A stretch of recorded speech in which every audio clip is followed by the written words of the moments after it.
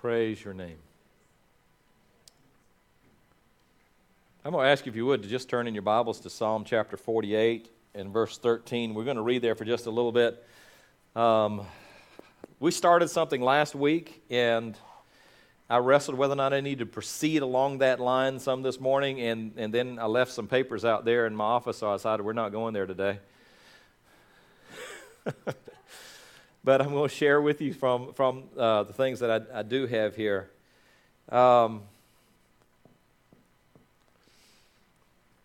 We started talking last week about bearing the name of the Lord and the names that by which God revealed himself. So let's start with Psalm chapter 148 and verse 13. I'm sorry, what did I tell you earlier? 148. Surprise, surprise. Where's Psalms at? I heard that. Right in the middle. Just open it in the middle and you should be there. This passage starts out and says in verse 13, "Let them praise the name of the Lord, for his name is great. His name is excellent. His glory towers over the earth and heaven." And I'm reading out of the New Living Translation, so you're going to have it differently in some of your Bibles. But when I went back and read this scripture, speaking of the name of the Lord, it says his name is great, it's excellent, and it towers. Its glory towers over the earth and heaven.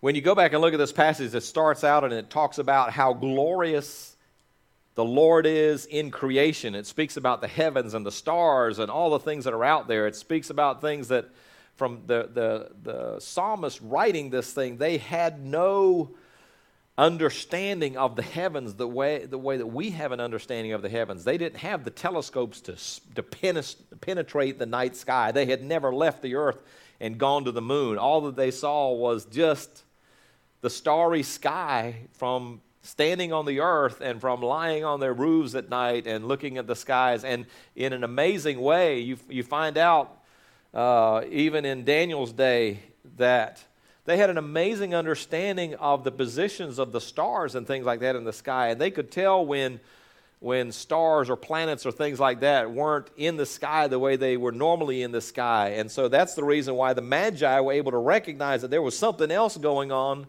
when there was a star that appeared relative to Bethlehem. They had an understanding of where things were in the sky. We may just take that for granted now. We may be, well, there's the Big Dipper, or there's the North Star, or there's the Morning Star. We can recognize some of those things, but we don't really, we've got television. So we don't sit outside under the stars and look at the starry night. We're probably less familiar with what the night sky looks like than they would have been. Because we have other things we turn on lights when God turns the lights off. But it starts out here, and it talks about God in reference to the heavens and all the things that he put out there in creation. And then it comes back and it talks about the creatures and the things that pertain to the earth. And it says, "Praise the Lord from the earth, you creatures," in verse 7, "of the ocean depths, fire and hail and snow and clouds, wind and the weather that obey him, the mountains and the hills, the fruit trees." It talks about all the things that pertain to the earth. And then he comes down to verse 13 after saying all those things, and he says, "Let them all, heavens and earth, praise the name of the Lord. Let every living thing, let everything that's been created praise the name of the Lord."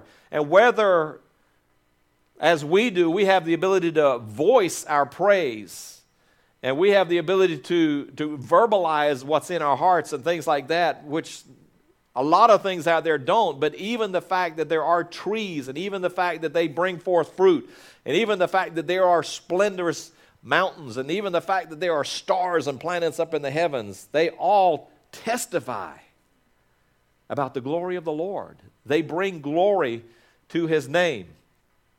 And so just springboarding from that, about all of these things bringing praise to the name of the Lord, says, "For his name is great, his name is glorious."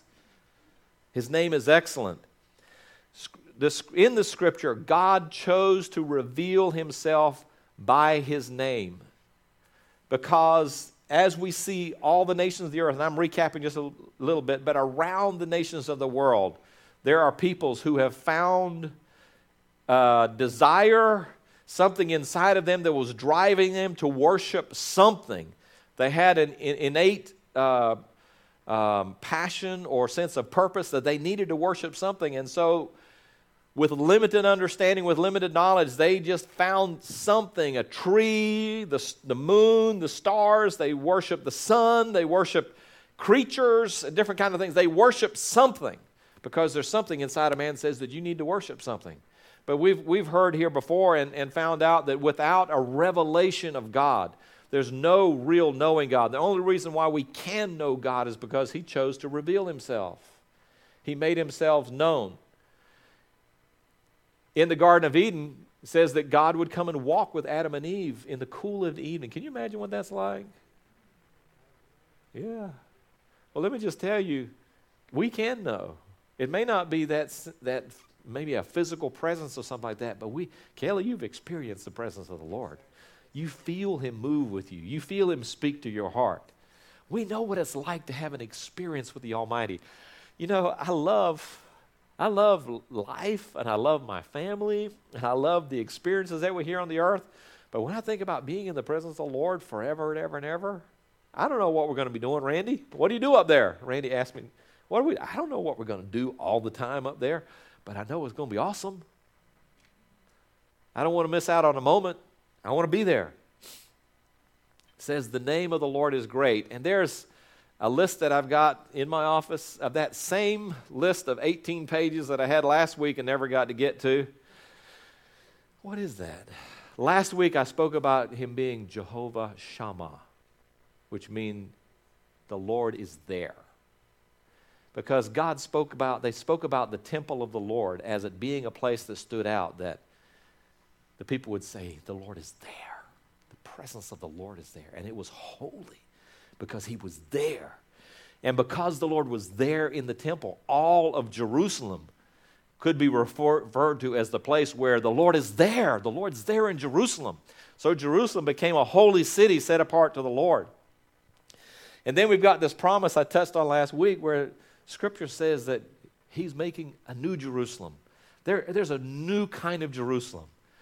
And I want to just go there again and say there's a new kind of temple too. Folks, we've become the temple, the sanctuary, the holy place of the Most High God. And people should be able to look at our lives and say, Jehovah Shammah, the Lord is there. When they come in contact with us, do they get a sense of the presence of the Lord?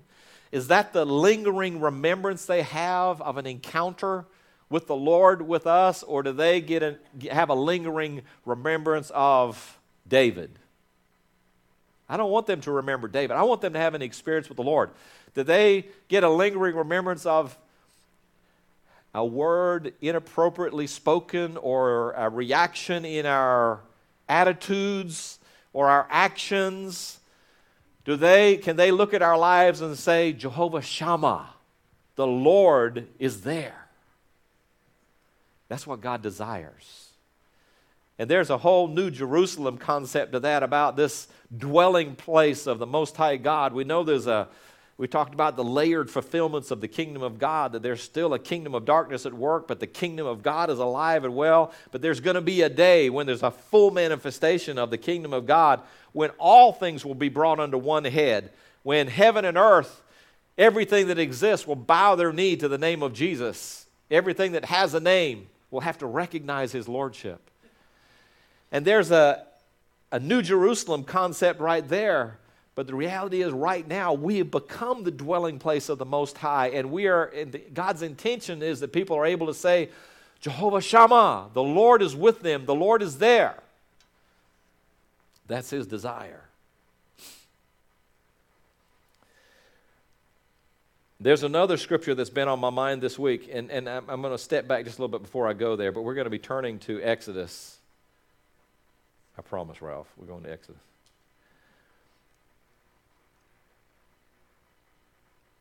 But God reveals himself through his name, and his name reveals his nature. There's an interesting passage over in Chronicles, I think it's 1 Chronicles, where David's been out with his men. They're weary and tired. They've been hiding away from their enemies. This is before he's been made king. And I'm sorry, maybe after he was king, but I believe he was king. Anyhow, but he, desperate to be able to get some food and some provision for his family, he sends a troop of guys to go talk to a guy by the name of Nabal. And Nabal is a wealthy guy, but he's an ornery guy. And when these guys, they're fleecing the sheep, and when these guys approach Nabal and say, look, may God bless you. David sends blessings over your household. May God abundantly prosper you. And he said, we know this is a time of celebration with your people because you're fleecing the sheep. They're bringing in everything that all the shepherds, everything they've worked for that year to be able to grow wool on the sheep, and they're bringing in that harvest. So they're celebrating. It's a celebratory time, and these men come and say, look, we've not in any way harmed your people out in the field, and we haven't stole anything from your shepherds. We've respected your property. Would you be willing to also bring some provision to us, to provide some food for us and something for us to drink and things like that? And Nabal basically curses them and calls and criticizes David and doesn't have very kind things to say, let's put it like that, and sends the men away. And David arms himself. I mean, he takes some people and says, all right, not one man in his household is going to survive. And David's going to lay them waste. Boom. He goes out there, and before he gets there, Nabal's wife has heard about what's happened. One of the servants tells, Abigail. Nabal's wife has heard, and she goes and meets David, and she's got loaves of food and got wine, and she's got date cakes and all kinds of things. She goes out to meet him, and she says to David basically this. She said, my husband Nabal is just like his name, which his name meant fool. His name meant fool. She said, my husband is just like his name. And anyhow, I went through that whole story to just let you know that a lot of times in the Bible, people's names reflect their character. And there's a whole lot more that we could do, but I thought that was a curious one to bring up and to mention. But speaking of Nabal, he was a fool. And then, of course, David, because she spoke wisely, Abigail spoke wisely to David, and helped to calm his anger and let him know, don't let your hand be stained with innocent blood. Don't kill all these people. Don't do all this, and just take this provision and you be blessed. David honored and respected what she did and didn't go. But when Nabal, who had been celebrating and feasting and been drunk overnight, so she didn't say anything the next morning when he was sober and she spoke something to him, said that his heart died within him. There's speculation of whether or not he had a heart attack or whether he had a stroke. But I believe he lived for another 10 days, and then he just died. But that was the end of Nabal. And the rest of the story is that David ended up marrying Abigail because he considered her a wise woman. We won't get into all those details. But a lot of times in Scripture, it is intentional that the way that the story is being told is their names spoke of their nature and their character and things about their life. And God reveals him that way too. So now let's go over to Exodus, and I've got it marked here. We're going to Exodus chapter 17.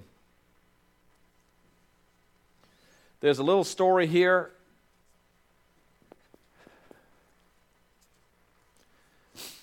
about the Israelites. They have left Egypt. They're out there in the desert, and they come under the attack from the Amalekites. Verse 8. So while the people of Israel were still in Rephidim, the warriors of Amalek attacked them. Moses commanded Joshua, choose some men from to go out and fight the army of Amalek for us. Tomorrow I will stand at the top of the hill holding the staff of God in my hand. So Joshua did what Moses had commanded and fought the army of Amalek. Said, meanwhile Moses and Aaron and Hur climbed to the top of the hill. As long as Moses held up the staff in his hand, the Israelites had the advantage. But whenever he dropped his hand, the Amalekites gained the advantage. Moses' arms soon became so tired he could no longer hold him up. So Aaron and Hur found a stone for him to sit on, and then they stood on each side of Moses, holding his hands. So his hands held steady until sunset. It says, as a result, Joshua overwhelmed the army of Amalek. Verse 14, after the victory, the Lord instructed Moses, write this down on a scroll as a permanent reminder and read it aloud to Joshua. I will erase the memory of Amalek from under the earth. Wow, what a judgment. That group that had come against it, God said, I'm going to erase their memory from under the heaven. Moses built an altar there and named it Yahweh Nissi. The name of the Lord there, Yahweh Nissi, which means the Lord is my banner. Now, we understand what a banner is. We've got banners in here that are a display of names of the Lord and things like that. We know that when armies would go out in battle, it was very common for them to have a standard or a banner that they would carry before them. The Romans did that so that you could tell which troop this was out there fighting, and it was a thing of honor to be the standard bearer for that troop. And you didn't want that people would give their lives to keep that standard from falling to the ground. Even in our own nation, there are battles that used to be fought where our flag was carried out, and the flag of Britain or something like that, they were carrying their flag, and it was something of honor not to allow that flag to fall to the ground. People would sacrifice life and limb to make sure that the standard didn't fall. And here we've got Moses, not with a flag or anything like that, but what is it that he's holding up? A staff. What's significant about a staff? It's a long stick. Let's go back and look at the history of that staff. It's just a stick. It's a stick. But it's a stick with significance. It was when God appeared to Moses out there at that burning bush. And God spoke to him out of that bush, and Moses, with all of his fear and intrepidation, but God, I'm not someone that can speak plainly, and who am I? I mean, literally, God was taking someone who had been a murderer and had fled Egypt and was sending him back into the perpetual lion's den. He was making him go stand before the very people that could judge him, take his life, put him in jail. The people who hated him and despised him, they didn't want a Savior to come and set the people of Israel free from their slavery and their bondage. And not only is he being sent into that place to set these people free, you know the Egyptians were going to resist that. But God's sending someone who murdered an Egyptian back to do that. An unlikely person. He didn't have a shiny character. He didn't have, it wasn't without blemish, but God was sending him in. And in all the midst of that question is, really me, God? Are you sure? I don't think I can speak well. I'm not a good person to go. Isn't there somebody else that could go? God says, throw your staff down on the ground. It's just a stick. It's just a stick. It's just a little thing. It's just, God, it's just something I picked up on the side of the road one day. I was going there, I saw this thing, and I needed something to walk with, so I just happened to pick up this stick. I don't know if that's how flippantly it was done. But anyway, it's just a stick. But God said, take what you have and throw it on the ground. And all of a sudden, that simple thing had a supernatural encounter. And it became a device that God could use to speak before kings. And Moses is shocked by seeing this staff turn into a serpent. It starts wiggling around on the ground and doing whatever serpents do. And what are you supposed to do? I mean, chop off its head? What do you do? And God says, no, pick it up. Where do you grab the thing? You pick it up by the tail, Moses, come on. So he picks up that stick, and the serpent, and when he picks up this, it turns back into a staff. It's just a stick. Go back a little bit later, and God tells him to take that same stick with a supernatural encounter. So it's become a device that God could use to do supernatural things. And God takes him before Pharaoh, and Pharaoh he cast that stick down on the floor to give a testimony that God was really involved in this encounter, this declaration before Pharaoh. And what ended up happening? Well, in that place, that stick turns into a serpent again and starts wiggling around on the floor and doing snake-like things. And all of a sudden, all those other magicians from Egypt, like, oh, we got that one. And so they cast their staffs down. And what happens? They turn into snakes too. So what do you do when the enemy throws his best and it looks just like your best? God's in control. What happens? Moses' staff starts going around and gobbling up all the magician's staffs, and so his staff consumes all of their staffs and shows that his God is greater than their God. And then he picks up his stick and leaves the presence of the place with a lasting testimony in their hearts of the supernatural power of the Almighty. A little bit later, Moses, after Pharaoh finally recanted and decided to let the children of Israel go after much calamity coming to the Egyptians, it was at that place where now the people of Israel are saying, why did you bring us out here? Don't you see the chariots coming? They're going to come slaughter us and take us back into slavery.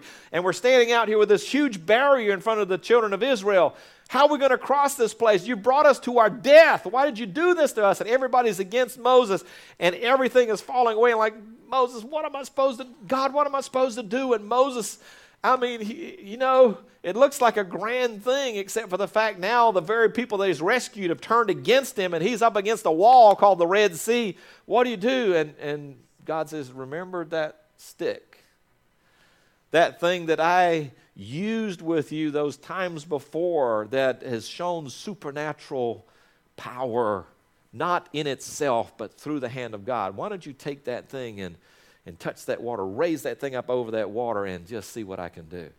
And when he does it, something that had never happened in the earth before happened. And God opened the Red Sea. I told you last week it didn't work for me at Lake Wilson, right? But it did for Moses. And the Red Sea stayed apart, and there was not only a miraculous deliverance, there was a miraculous judgment that came against those that were pursuing them. It was just a stick. We came to another place a little bit down the road, and they're out there. They have come out into the desert. They're not too far along, and all of a sudden these people start grumbling and complaining again. They don't have water. Did you bring us out here to die? Our children and our families and our livestock? We're out here in the desert now. You're supposed to be taking care of us. What's going on? So Moses goes before God, and God says, take that stick and strike this rock. And so he strikes the rock. And all of a sudden, folks, it's easy to picture a trickle of water to come out of the thing. It's easy to see a little stream come out. But there had to be enough provision for, we don't know the exact number, it had to be around, at least around or more than 1 million people. How do you have that much water?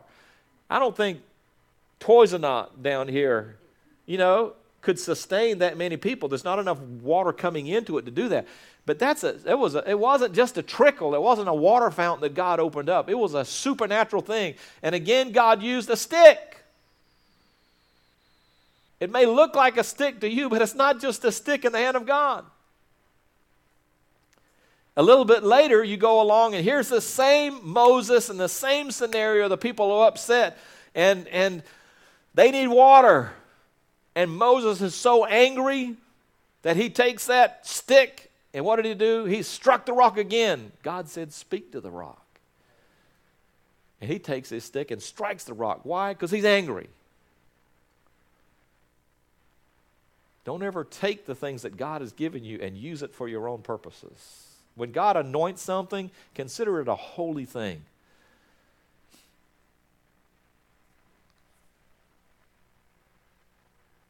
In the passage we read just a little bit ago, the children of Israel are still out there in that same desert, that same waste place. They haven't come into the possession of the things that God had told them that they would possess yet. They're still walking the journey, making up their mind as to whether they're really going to follow God or not. They're really going to pursue into the promise. And in that place, they are attacked by the Amalekites. They had their own kind of storm that came against them. Their storm happened to be a people that were determined for their destruction. It wasn't a fairy tale. It wasn't a sweet little Bible story. It was people with swords and spears. The blood was red. It hurt. They killed. And here they're being attacked. And Moses sends Joshua to go, to go and fight against them, to deliver the children of Israel from these Amalekites that were coming against them. But Moses goes up on the mountain because God instructed him to hold up that staff. And so he's holding up the staff. And isn't it just, you would think that God would allow him to just hold up the staff and it would just bring the victory. It would just be sufficient to be up there and make the presentation. Why is it that God made that staff to stay up in the air the whole time? Moses is doing his best. I mean, he was not a young man. He was probably close to 80 at this time. But he's up there and he's holding up the staff and his arms grow tired. I mean, he's human. We're human. There's times when you're doing your best. But you're human. And his arms grow weary. So after a while, he's like, I just need a break for just a little bit. I just need let me catch my breath. Let my arms, your arms get tired from doing things like that. Let me just let my arms down for a little bit. And when he lets his arms down, all of a sudden the Amalekites start prevailing against the children of Israel. Let me put my arms back up. Okay. Joshua starts beating them back again. And after a while, those arms just get weary. I remember being in British school, and one of the things that one of the teachers told one of the boys one day, now they were rough, okay? Teachers were tough in British school. And one of the things they told a guy, I said, look, I will either give you, I think he told him he'd give him 5 licks with the cane, or you can hold a dictionary in front of yourself for 10 minutes. I think it was 10 minutes. And so the guy chose the dictionary. And so he had to put his arms out straight like this and just put a dictionary on his hands. And after a while, the hands, he said, no, get them up, get them. If you let it drop, I'm going to cane you. And that boy, it was amazing how hard it was to hold that dictionary up just sitting still like that for a long period of time. But Moses was in a position where he was having to hold a staff up in order for the Israelites to have victory. And after a while, we know how the story goes. But this enduring testimony of the Lord's goodness was being held up over the children of Israel. And because it was being held up over the children of Israel, God did a supernatural thing for them and delivered them from the hand of the Amalekites. We know that as he got weary, that Joshua and Hur had to come along and they brought a rock so that he could sit down on the rock. And then they stood beside him and held up his arms so that his arms wouldn't fail and wouldn't go down, so the victory would continue. And it continued all the way to sunset, and God brought a victory over the Amalekites, and then God turned around, and what was done as far as the victory, God decided to do throughout eternity, and he said he was going to wipe the name of the Amalekites out. But I just want to go back to you on one thing. And I want you to dig deep inside of yourself and just tell you, there have been places through the years. If you've been serving God, if you've been walking with God, if you're just beginning, there have been experiences that God has given you in his presence that are your staff. It may be a place that you remember.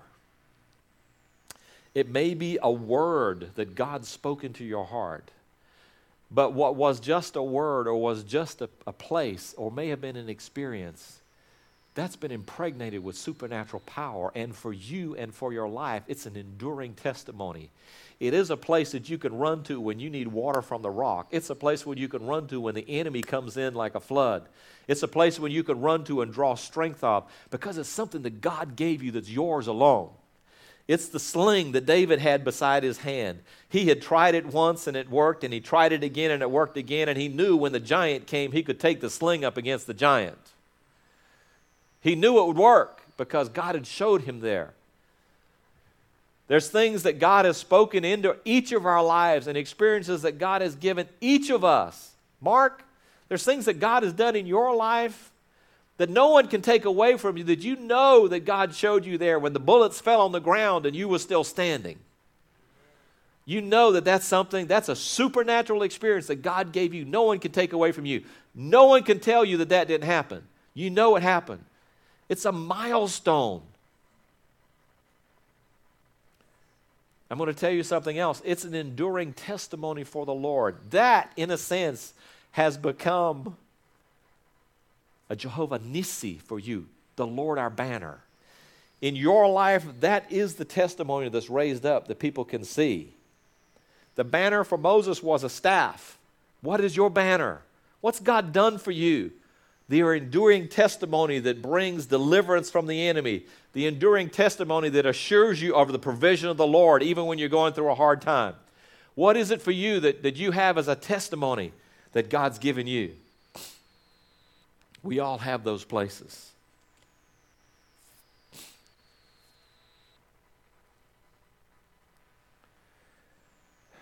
The scripture talks about the name of the Lord being reverenced, the name of the Lord being blessed, the name of the Lord being exalted. And let's go over to, I'm going to read it out of the New King James Version. I just really like the way it's said here. But in Isaiah chapter 59,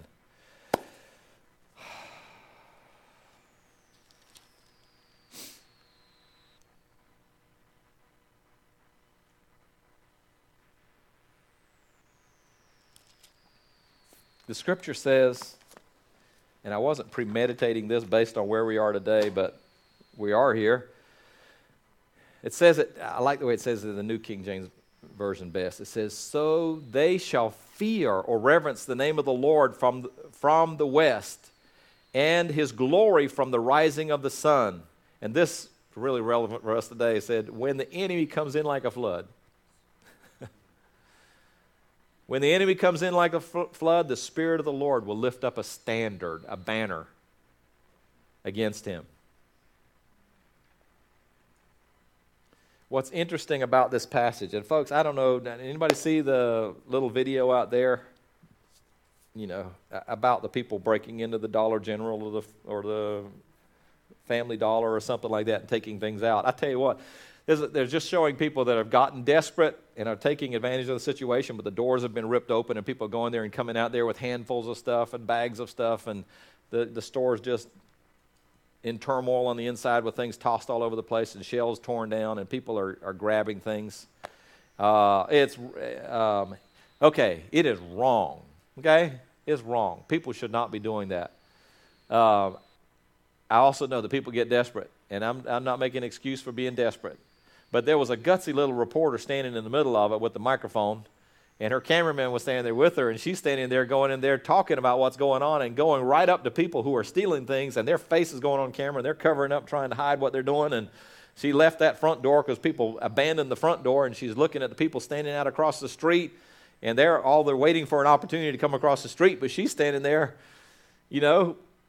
holding everybody accountable. And then she goes around to the back of the store, and there's people that are there that are still getting stuff out of the back of the store. She goes where they are there, and then she comes back around, and there was some kind of emergency services vehicle that went by. I don't exactly know, but she's still standing there with the camera and it's interesting, that camera and that microphone was holding everybody accountable. And I didn't have the time to go back and watch the whole thing, but I thought, well, she's a gutsy young lady to be standing out there, because those people didn't want their faces on TV. And I'll just tell you this, folks, there are times when people get desperate, but I've been talking to you about something that is a very real thing in our nation, and as the body of Christ needs to be aware of it. We're standard bearers, okay? We are supposed to be letting people know that there's a difference between light and darkness. We are supposed to be letting people know that there is a right and a wrong. We're supposed to be an example, not just talking about it, but we're supposed to be an example of morality. If the church doesn't do it right, if the people of God don't do it right, how do we expect the world to do it right? But we excuse ourselves a whole lot.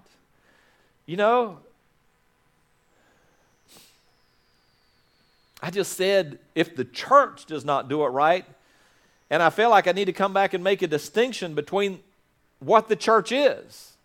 Because there's a whole lot done in the name of the church that has nothing to do with God. I'm going to say that again. There's a whole lot that's done in the name of the church that has nothing to do with God. One thing that they talked to us about when when I was in Bible school that stuck in my mind was they talked about the global church, and then they talked about I can't remember the term right now, but they talked about basically there is a church around the world that has the name of the church, but a lot of those churches under name are not even having anything to do with a relationship with God. But the true church is a term they used to define it. The true church is a people that really have a heart after God, that they really have a relationship with God. It's not just a religious shell. It's an experience and an encounter, and it's a life. It's a devotion and a dedication. When I was mid-20s, I've had this type of encounter a few times. I've been blessed with it. I remember one time my dad ran over a lion's tail. It was a lioness. She didn't appreciate it. We were in her territory, in a game park, in a car, and this lioness appreciated the shade. So she just came over and lay down right there beside the car. Well, that was cute. It was nice, but after a while, we got to go. And she wouldn't move. So Dad, he cranked it was an old diesel, cranked the car, and she just stayed right there. So he blew the horn. She stayed right there. And after a while, he was revving the engine, trying to get her moved. She wouldn't go. So finally he said, we got to go. So he started rolling that car forward just a little bit. I don't know if we pinched her tail or what, but I know that lioness came up out of there with a growl, like scared us all, and she got up and moved. There was a whole nother time when we were in the Masai Mara over in Kenya, and there was a male and female lioness over there under some trees, and we pulled up in our minivan, probably interrupting their honeymoon. And they were underneath the trees over there, separate from one another, and the most beautiful scene that I've ever seen of a lion, because this male lion was lying there like a picture with his paw. Did everybody just get an update or something like that? There was several phones that chimed. Anyhow, he was lying there with his big head lying on his paws like this. His other legs were sideways to us like this. We were over there, kind of like where Audrey and Freddie are. And he sitting there, and he wasn't a black-maned lion. He was a golden-maned lion. There is a distinction. I don't know if you know that. There are black-maned lions, then there's golden-maned lions. This lion had a golden mane, and the wind was blowing through his mane, and he must have just been to a hairdresser or something because it looked all teased up. It looked like it had just been cleaned. You know, sometimes we have better hair days than others. But it was just blowing in the breeze, and it looked like what you would see the scene of one of those Midwest wheat fields where the wind's just blowing across the field. That's what his mane looked like. I mean, he decked out for this trip, out there with his sweetheart. And the wind was just blowing through his mane, and he was just lying there. And we were all in this tour van right there with this pop-up top so that you can stand up and look out. It was our family had gone out in this tour van. And it was just the most majestic, beautiful thing that I'd ever seen, lying out there like that, powerful, but he was completely at peace and at rest. And my brother got there, and he started doing his hands up and down like this, making a noise like this and this. He's doing his hands up and down. Well, the first hint was the fact that ear just kind of turned just a little bit like that. And folks, it was all good. I mean, we were at peace. It's just a wide open plain. There's just a tree right there where they were lying in the shade, and then those two lions, nothing else around us. And all of a sudden, it just must have hit the boiling point or something. And all I know is that restful, peaceful lion just jumped up, only halfway up, but he jumped and turned and went, "Rah!" Bet that sounded good on tape. But let me tell you, that beautiful, peaceful animal just became a terrifying beast. It forever changed my perspective of a lion, because all of a sudden I realized all it took was a decision on the part of that lion. That lion could have been in that vehicle with us, and we had no defense against it. We had no gun. We couldn't have got the top closed quick enough. We couldn't have gotten away quick enough. He would have been with us. And he's the king of the jungle. No, God's king of the jungle. But he let us know who was boss in that situation. He was tolerating us, and we were on his turf. I don't know how many of you, have you ever been up to the Museum of Natural History up in D.C.? Have you ever seen the lions up there? Have you ever seen those stuffed lions? I remember going in there and seeing those lions. I thought, that's not the lion I remember, because I've had a different kind of encounter. Well, folks, I just want to tell you something. One of the reasons why the Lord is not revered the way he should be revered is because the body of Christ at large has taken religion and cloaked it in the skin of a lion and said, this is what God is. We're going to teach you academically about what God is and make him into some type of form or formula and just going to show you that's God. That's not God. That's man's representation of what God is. Just because it's got a skin of a lion on it doesn't mean that thing you can still see the teeth and you can see kind of what a lion looks like, but the lion's in the life.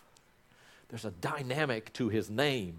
There's a reality to the experience. And when you have an encounter with that lion, when you have an encounter with the Almighty, there's a whole nother dimension to your relationship, a whole nother level of respect, a whole nother volumes of truth that you can tell about him. And you can make him alive to people. The enemy wants to draw us back and make us think that we don't have a testimony. We don't know what to say. What staff has God put in your hand? It may seem insignificant, but let me tell you, go back to the place where God has used you. Go back to the revelation that he's shown you. Go back to the experiences that you've had in your life and recount those stories. Tell those stories to the people you come in contact with, and God will empower them once again. I don't like the idea of it turning into a serpent unless it's a God kind of serpent, but God will take those things and invigorate them again, and there will be an anointing on them again, and God will use them again. And the Spirit of the Lord is, I don't want to take away from that except to say this. Just like Moses striking the rock where he wasn't supposed to strike the rock, he got angry and he tried to utilize the anointing and the testimony of the Lord for his own good. But it turned to his destruction. There's a lot of people that try to use God's anointing for their own promotion, for their own purposes. That lion doesn't take it lightly. You're in his turf. Respect the name of the Lord. Don't abuse the name of the Lord. Last week I said if we're going to carry the name of the Lord, if we're going to be his people, then let's be his people. And let's represent him well. Please don't take a message like this and be fearful about maybe I'm going to misrepresent him well. You know what's really interesting to me, and somebody spoke to me about this? They said, did you know that you can't, this is going to sound really strange, that you can't surprise God, you can't disappoint God because he already knows what you're going to do? Isn't that interesting? Think about that. Are there things that we do that aren't pleasing to God? Surely. But did you know that when we mess up, God's not surprised by it? I thought about that. I thought, that is really amazing. Do you realize when God gives you an opportunity to do something and you blew it, he knew you were going to blow it, but he still gave you the opportunity? Why, Ben? Why would he do that? Why would he give you an opportunity for you to see the potential of what he could accomplish through you, knowing that maybe you would step back out of fear or anxiety or a sense of unwillingness or something like that, you would pull back from it, but yet he still gave you the opportunity. He still spoke it into your spirit. You know why? Because he's confident that he who began a good work in you will be faithful to complete it. He opened your eyes to see something that maybe physically you weren't willing to walk through, but he wanted to put that seed in your spirit. It may not have been that day that you were willing to fulfill it, but God's pulling you into a deeper place. He knows he's got more for you, and he's saying, come walk with me. I've got things I want to show you. Folks, but God needs people who are willing to step beyond.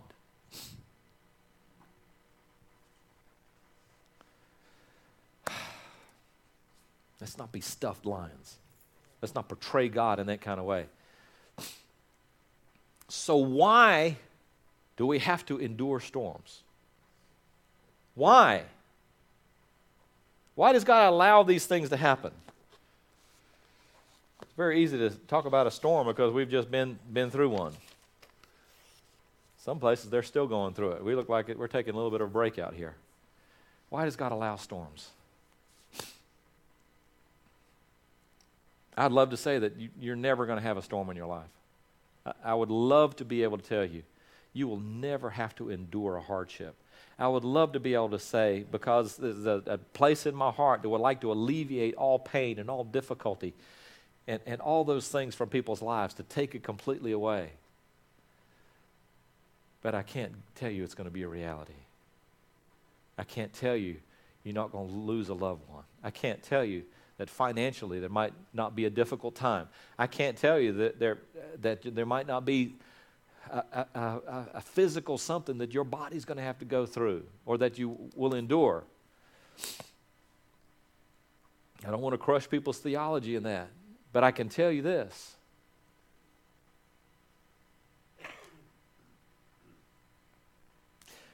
Our response to the storm that we're facing will determine whether or not we grow or we don't.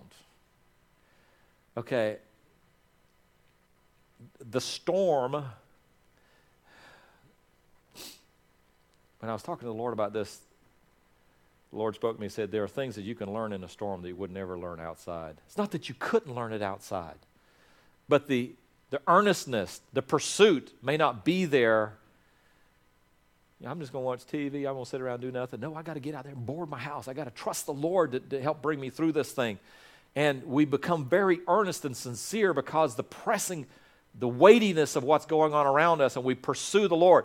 Is the Lord still available to us outside of the storm? He's just as available outside of the storm as he is in the storm. But sometimes we walk through the storm, and it's in the storm that we discover that aspect of him that maybe we were ignoring or weren't paying attention to before, and God's able to say, look, you've missed it all this time, but I want you to see that I'm the Lord your banner. I'm the Lord Shammah. I'm the God who's there in the middle of the storm.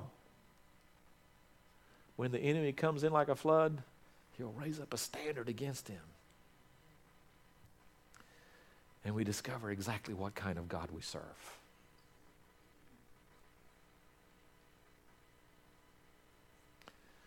I'm getting ready to make a statement, and I'm not referring to my sermon. So don't get excited, okay? I'm running out of time.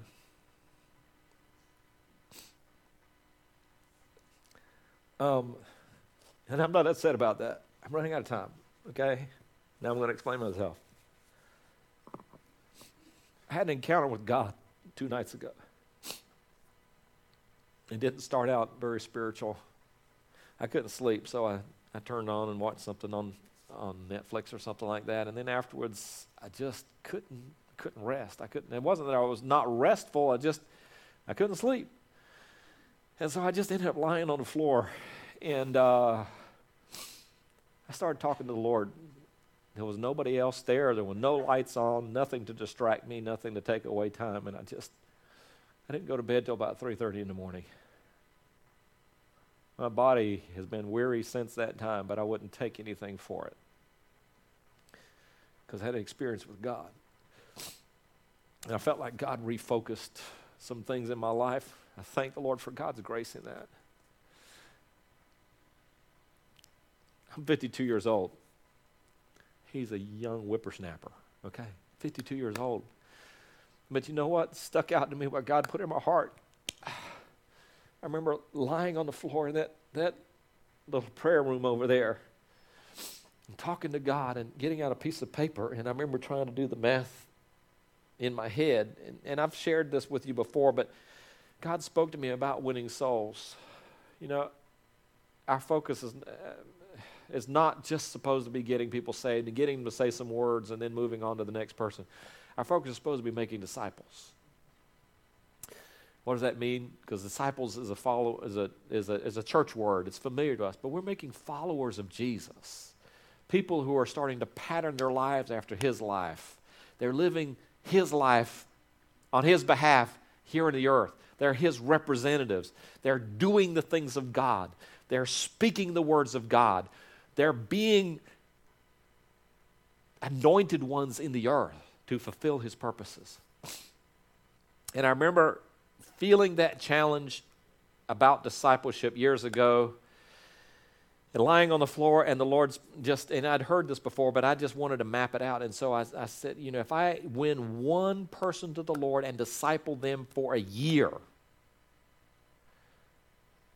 at the end of the year, there's 2 of us. And I want to disciple that person in such a way that they can turn around and take the very tools that I've given them, the very lessons that I've given them, the very instruction and guidance that I've given them. And folks, it's not about the letter. It's not about rules and regulations. It's about an intimacy of relationship. If you have to walk away with someone and they cannot sustain that relationship without you being there, you may just be inoculating them to the gospel.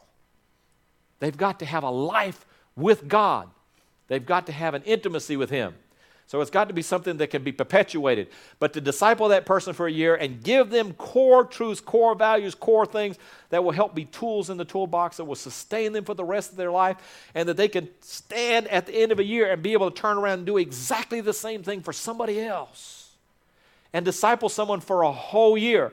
And so at the end of 1 year, there's 2 people, and then the 2 of us turn around and each embrace someone else for the next year, and we nurture that next person for a whole nother year, so that at the end of the 2nd year, there's 4 of us that are serving the Lord, and with a passion and a relationship with God, and there's enough core truth inside that they can turn around, and the following year that the 4 of us turn around and nurture 4 more, and so at the end of that year, there's 8, and it just continues to double itself every year after year after year. And I remember the thing that stood out to me, and understanding we're not just making churchy people, but we're making people of God.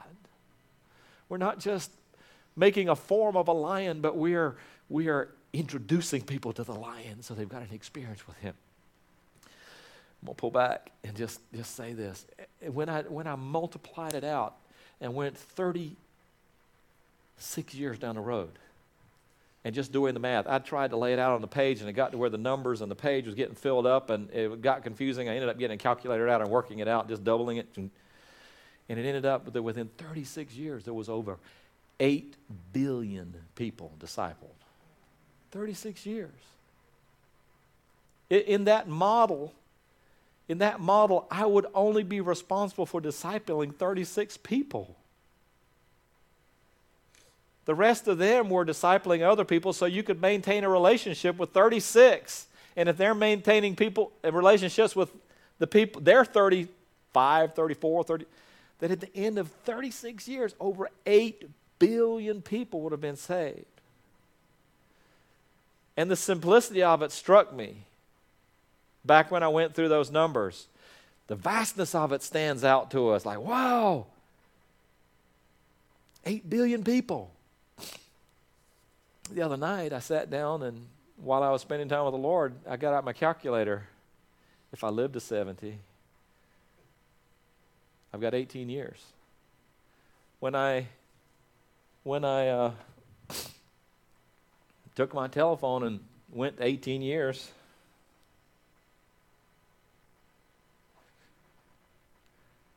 it says that I have the ability to disciple in that type of way 524,288. That's a long way from 8 billion. Because time's running out. How can I disciple 524? I can't do that. I can do 1. I can do 18. We can teach a principle. A few more people doing it at the same time can reach the world. And we're not talking about just telling them the story of Jesus. We're talking about discipling people. We're talking about raising people with a good foundation in the Lord so that they can live a life for the Lord. The Lord spoke to me and said, David, I called you here to make disciples.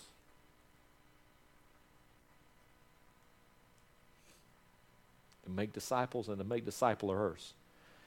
God called me to help stir the gifts that are inside of people that have the ability to be able to reach and change lives. God's also sending me to other places around the world to be able to do that, folks. From here, I'm going to be going to other places and coming back. Okay? October the 21st, I'm going to Colombia, Hirodot, Colombia. Mike's going to go on that trip. Y'all be praying for us. We're going to go speak in a conference in Hirodot, a citywide conference, and we're going to go take the staff that God's given us, the revelation and truth that God has equipped us with, the sling that he put in our hands, and we're going to share that truth and the reality of a living, roaring lion of the tribe of Judah to those people in that place. Folks, they've got their own staff, they've got their own sling, they've got their own revelation, but the complementary aspect of the body of Christ is that we nurture and strengthen one another.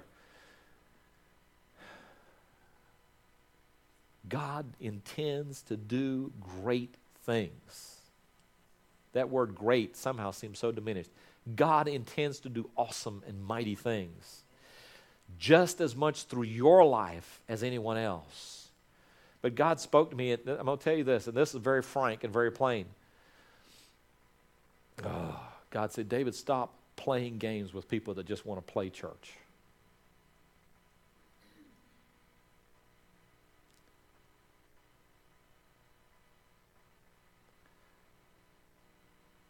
We need to make a decision. Are we serious about this relationship with God? Or are we just playing church? We shouldn't be changing diapers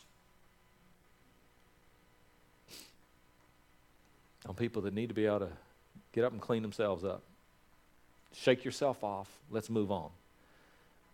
It's time for us to mature in the Lord and be the people that God's called us to be. Are we just looking for God to meet our needs, to make our life comfortable, to help alleviate the struggles and the stresses and the strains, and I just want to get by, I want things to be easy? Or are we those who run into the storm because we know that we can save some? We can deliver people from the adversity.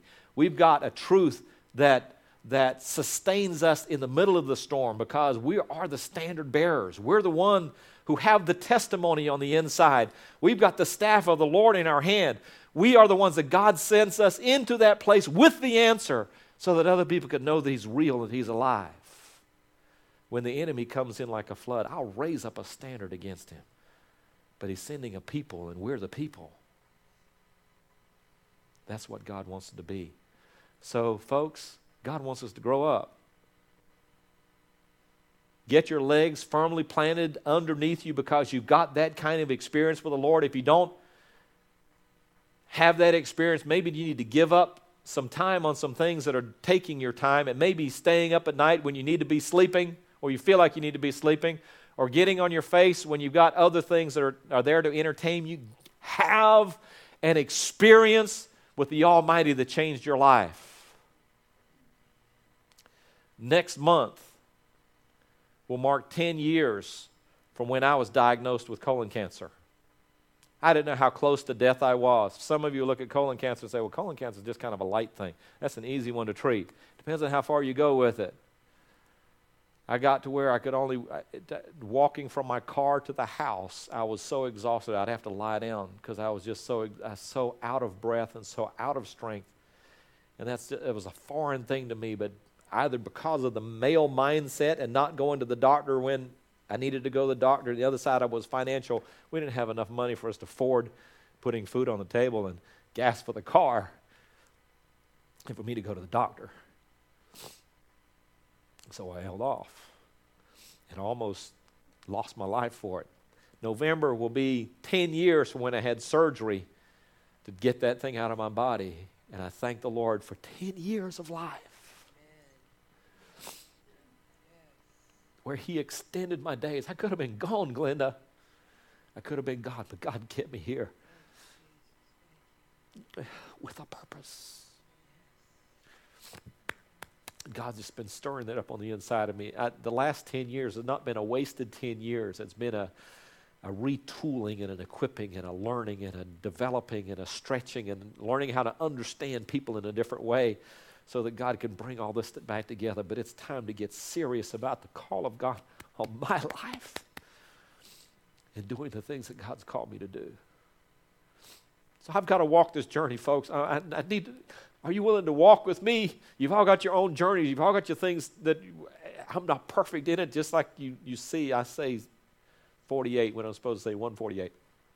I'm not perfect, but I'm intending and I'm intentional with regards to the call of the Lord.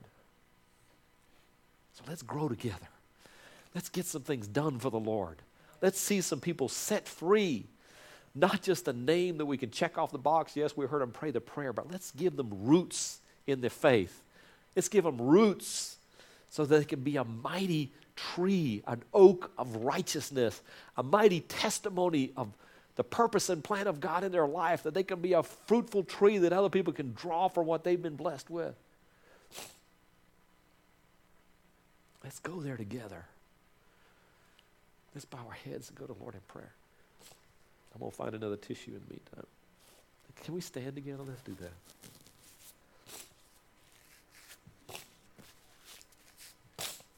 Let's reverence the Lord. I need to say something else. Just an exhortation, an encouragement in this. Look, I know that we can become very familiar with church, and we can become very familiar with God, and we can come, sometimes we jest a lot. And I just want to say this.